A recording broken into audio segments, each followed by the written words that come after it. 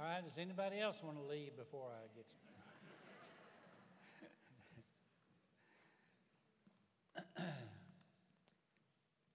Well, if you have your Bibles, find Genesis 14. And we have some sermon outlines. Does anybody not have one that wants one? Just raise your hand. Andy, we have some. We have right over here on your right. Anybody else? Just raise your hand if you would like a sermon outline. All right. Is that everybody? Oh, okay. All right, Genesis chapter 14.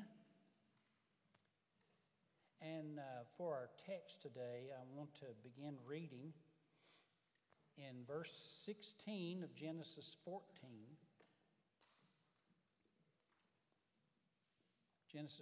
Chapter 14, verse 16 says Abraham had brought back all the possessions, the kinsman Lot with his possessions, and the women and the people. After his return from defeating Kedorlaomer, and the kings with him, the king of Sodom went out to meet Abraham at the valley of Shaveh. Verse 18, and Melchizedek, king of Salem, brought out bread and wine. He was a priest of God Most High. And verse 19 says he blessed him. Melchizedek blessed Abraham, and he said, "Blessed be Abraham by God Most High, who possesses heaven and earth. And blessed be God Most High, who delivered your enemies into your hand."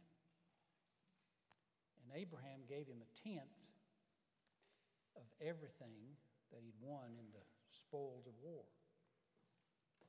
And the king of Sodom said to Abraham, "Give me the persons." Notice the first words of the king of Sodom. Give me. Ugh. He evidently didn't even go to war with Abraham to rescue his own people. Not very impressive.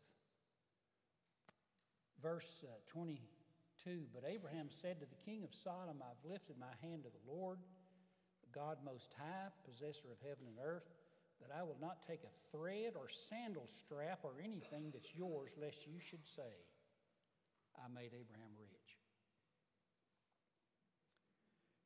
Well, if you've been following us these last few weeks, we inserted our Easter message last Sunday, but we've been in a series on the highlights of Genesis.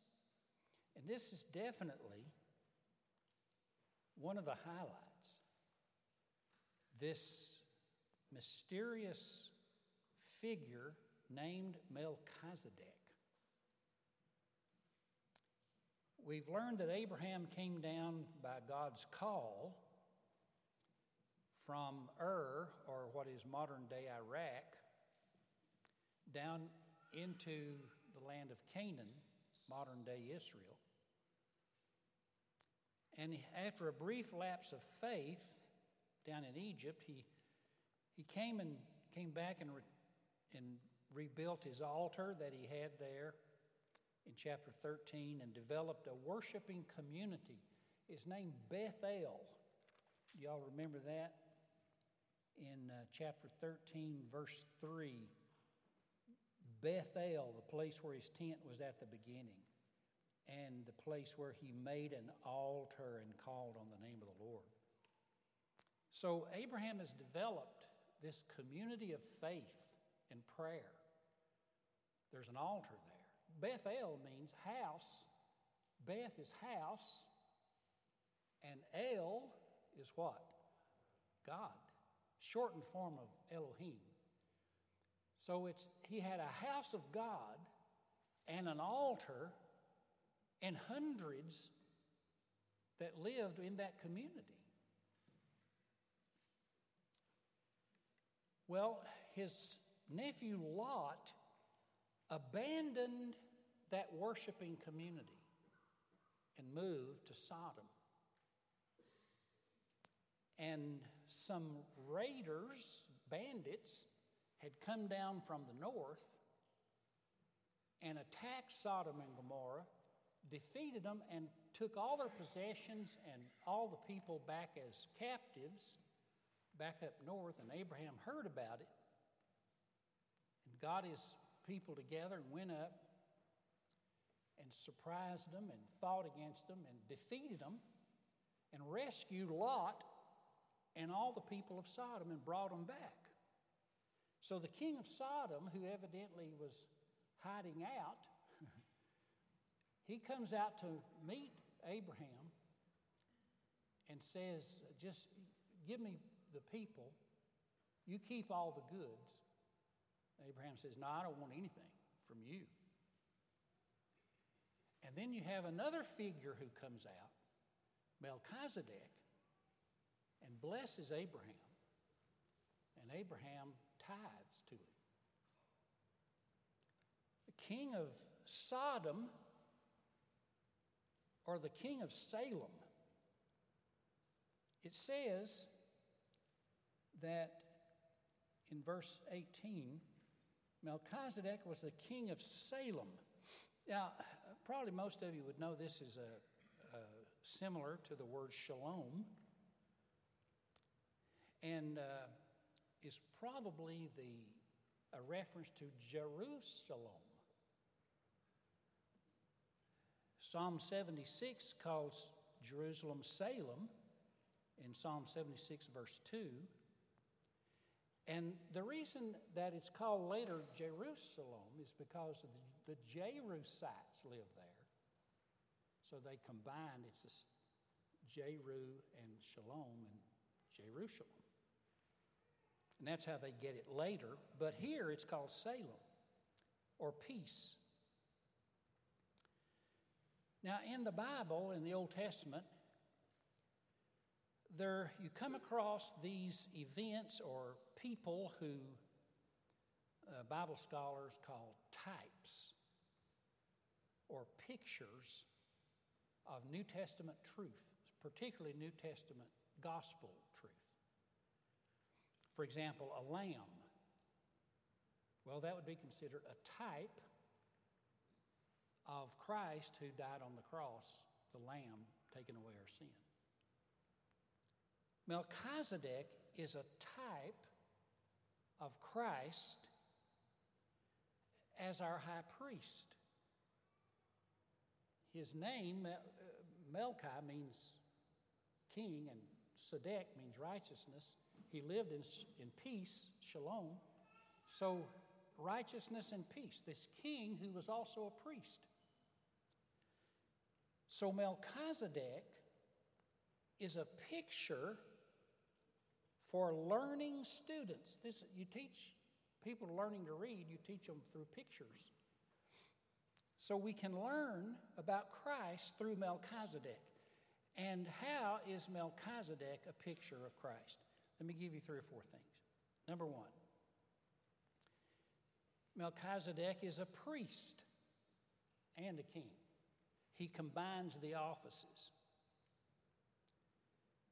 Now, you probably know this, but it's not safe for a sinner made of dirt to just walk boldly and brashly into the presence of a holy God. So we need a mediator. Exodus 20, verse 18 and 19, when Moses went up on the mountain to get the 10 Commandments, it says, when all the people saw the thunder, the flashes of lightning, and the trumpet sound, and the smoking mountain, then everybody was afraid, and they trembled and stood far off. And they said to Moses, okay, you speak to us. We will listen, but do not let God speak to us, because we will die. That's Exodus 20, verse 18 and 19. In other words, they're saying, wow, this is way over our head. His majesty is too great for us to endure. We need someone to be between us. And Moses, you can do that. You be the go-between, the mediator. So a mediator is needed by sinful men. Well, here, Melchizedek comes, and it says he is a priest of God Most High, verse 18. And he blessed Abraham. So the first thing we see about Melchizedek is he combines this priest and kingly offices into one. And so let's just say this and then move on. But 1 Timothy 2:5 says there is one God and one mediator between God and men, the man, Christ Jesus. There's one way to God. One person mediates through his merit and his works and his grace. God mediates all this through the person of Jesus Christ. So I don't need to remind you that he doesn't do it through Buddha or Muhammad or even Mary, the mother of Jesus. Amen, church? So I am the way, the truth, and life. No man comes to the Father but through me. That's just not one time. That's all the time. So he's priest and king. Second, he has no obvious beginning or ending. See, this is a picture of Christ. So Moses writing this omits his genealogy, his ancestry. We don't know where he came from. And we don't know where he went to after this.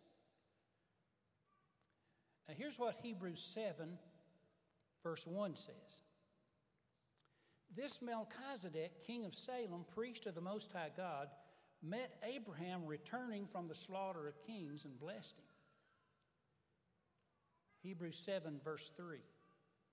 He's without father or mother or genealogy, having neither beginning of days nor end of life, but he resembles or pictures the Son of God. How does Melchizedek picture Christ? First, by his priest and king, and second, he has no obvious beginning or ending. This is picturing Christ. That Christ had no beginning, he was pre-existent, he's eternal, and when he ascended back to heaven, he's everlasting. He's never going to change. And so Melchizedek, Moses omits, when he's writing this, he omits any reference to where he came from or where he went to. His lack of history on earth is by design. God inspired certain information to be absent from the Bible. That's part of inspiration. It's what God leaves out. A third likeness to Christ is he brought out bread and wine. Do you see that in verse 18? Melchizedek, king of Salem, brought out bread and wine. Now, that should be a clue. What is bread and wine? Well, in Mark 14, Jesus eating the Last Supper with his disciples, it says, he took bread and gave it to them and said, this is my body broken for you. Then it says he took the cup of wine, gave it to them and said, this is my blood shed for you. Bread and wine, the symbols of the new covenant and the Lord's Supper right here in Genesis 14 by Melchizedek. You could say, if Abraham's an example of the believer, which Paul says in Romans 4 that he is, father of all them that believe, Melchizedek's an example or a prototype of Christ, and here's bread and wine. So you have the church having communion service with Christ, right here in Genesis 14. What an amazing thing. Here's number 4, likeness to Christ. And that is, he mediated the blessing to Abraham, or he delivered the blessing. God promised to bless Abraham in Genesis 12:1 and 2. Well, here he says in verse 19, and he, Melchizedek, blessed him, Abraham, saying, blessed be Abraham. He is the mediator of the blessings of God to believers on earth. Everything comes through Christ. Everything. And when Abraham tithed to Melchizedek, it says in verse 20, the last statement, Abraham gave him a tenth of everything. He was giving him a tenth, or a tithe, of what he had won in that battle. And by that tithe, he was acknowledging that it is the intercession of the priesthood of Melchizedek that brought him that victory. So why would not he tithe? It was the recognition and the confirmation of legitimacy of that priesthood. He was saying to Melchizedek, your God blessed me through you. I acknowledge it with this tithe. That you are the conduit, the mediator of my blessings.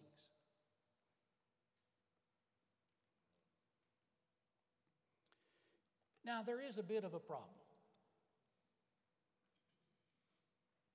This is why you have so much publicity in Hebrews, the book of Hebrews, for Melchizedek, because the early church had a problem. Here's the problem. In Deuteronomy 10:8, it says, the Lord set apart the tribe of Levi to carry the ark and stand before the Lord and to bless in his name. Levi and the Levites were the tribe through whom God would mediate the blessings. Deuteronomy 21:5. The priests who are sons of Levi shall come forward, for the Lord your God has chosen them to minister to him and bless in the name of the Lord. Well, so here's what the early church would say. The early church would say, we don't need all those sacrifices now. Jesus is our sacrifice. We don't need the priesthood of Levi. Jesus is our priest, our high priest. We pray to God through him. We worship God through him. God blesses us through him. Why do we need the Levites? And the objection would be,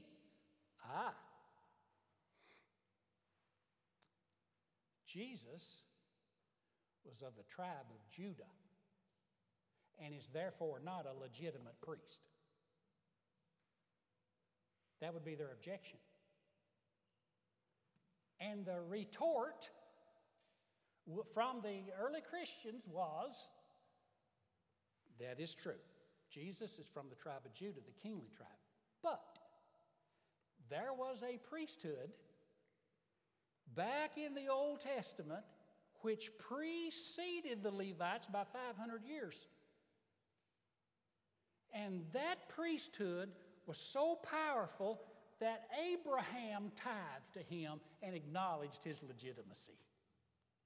The Melchizedek order of priesthood. That's what Hebrews 7's about.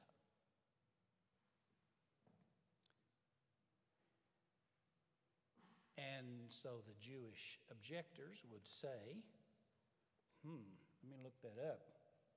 Yeah, Abraham tithed to Melchizedek, and Melchizedek had no earthly genealogy. But he was a legitimate priest. as recognized by Abraham and his tithe. Now here's what Hebrews 7 verse 19 says. The law made nothing perfect, but on the other hand, a better hope is introduced through which we draw near to God.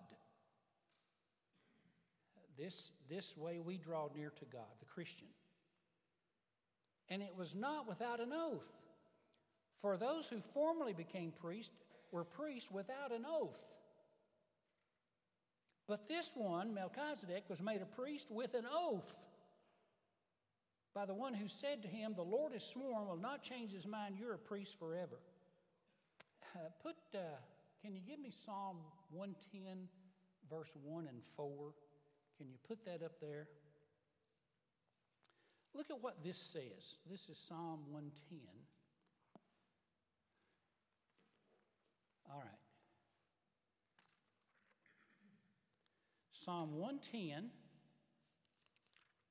and verse. Now, y'all should remember this psalm because we preached on it last Sunday.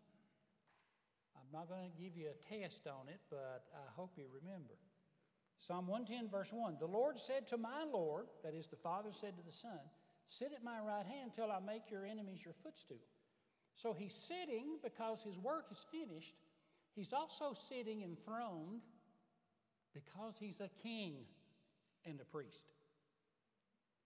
He's a priest on his throne. Now look at verse 4. And the Lord has sworn, Psalm 110, verse 4. He will not change his mind. You are a priest forever after the order of Melchizedek.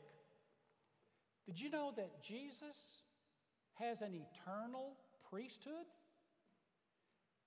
And let me say this, God is never going to go back to a Levitical priesthood.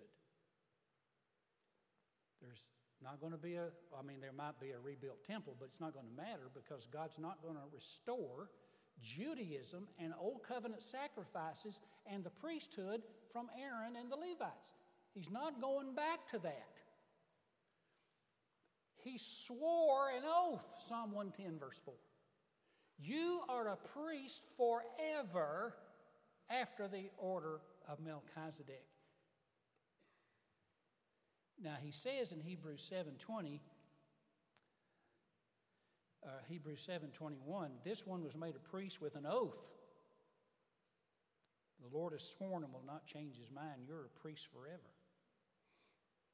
And then also it says, Hebrews 7:23, the former priests were many in number because they were prevented by death.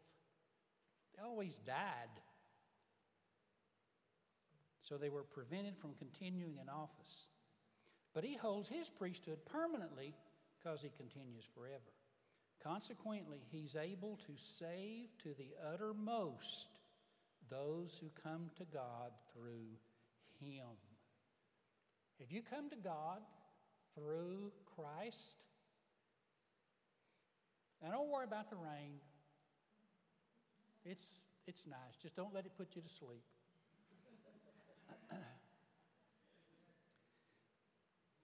But here's the question. If you come to God through Christ, did you know that he never dies? He never sins. He never changes. His priesthood is eternal. Here's why this is important. Have you ever thought about when you get to heaven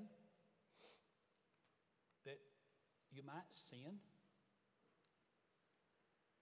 What if you got to heaven and got mad at somebody? You say, I wouldn't do that. Well, Satan got kicked out of heaven. So, are we safe in heaven? Listen, Christ has a permanent priesthood that never changes. When you come to God through him, he saves to the uttermost. That means as far as you can think. That's how far Jesus saves. You are secure through Christ's priesthood, his prayers on your behalf, his merit on your behalf, his mediatorship on your behalf. Christ is your security. And I'll say this, you are as secure through Christ here on earth as you will be when you get to heaven, because you're not going to change merit. You're not going to change priest. He's still the basis of your salvation, whether you're here or whether you're there. You're good to go. Praise God.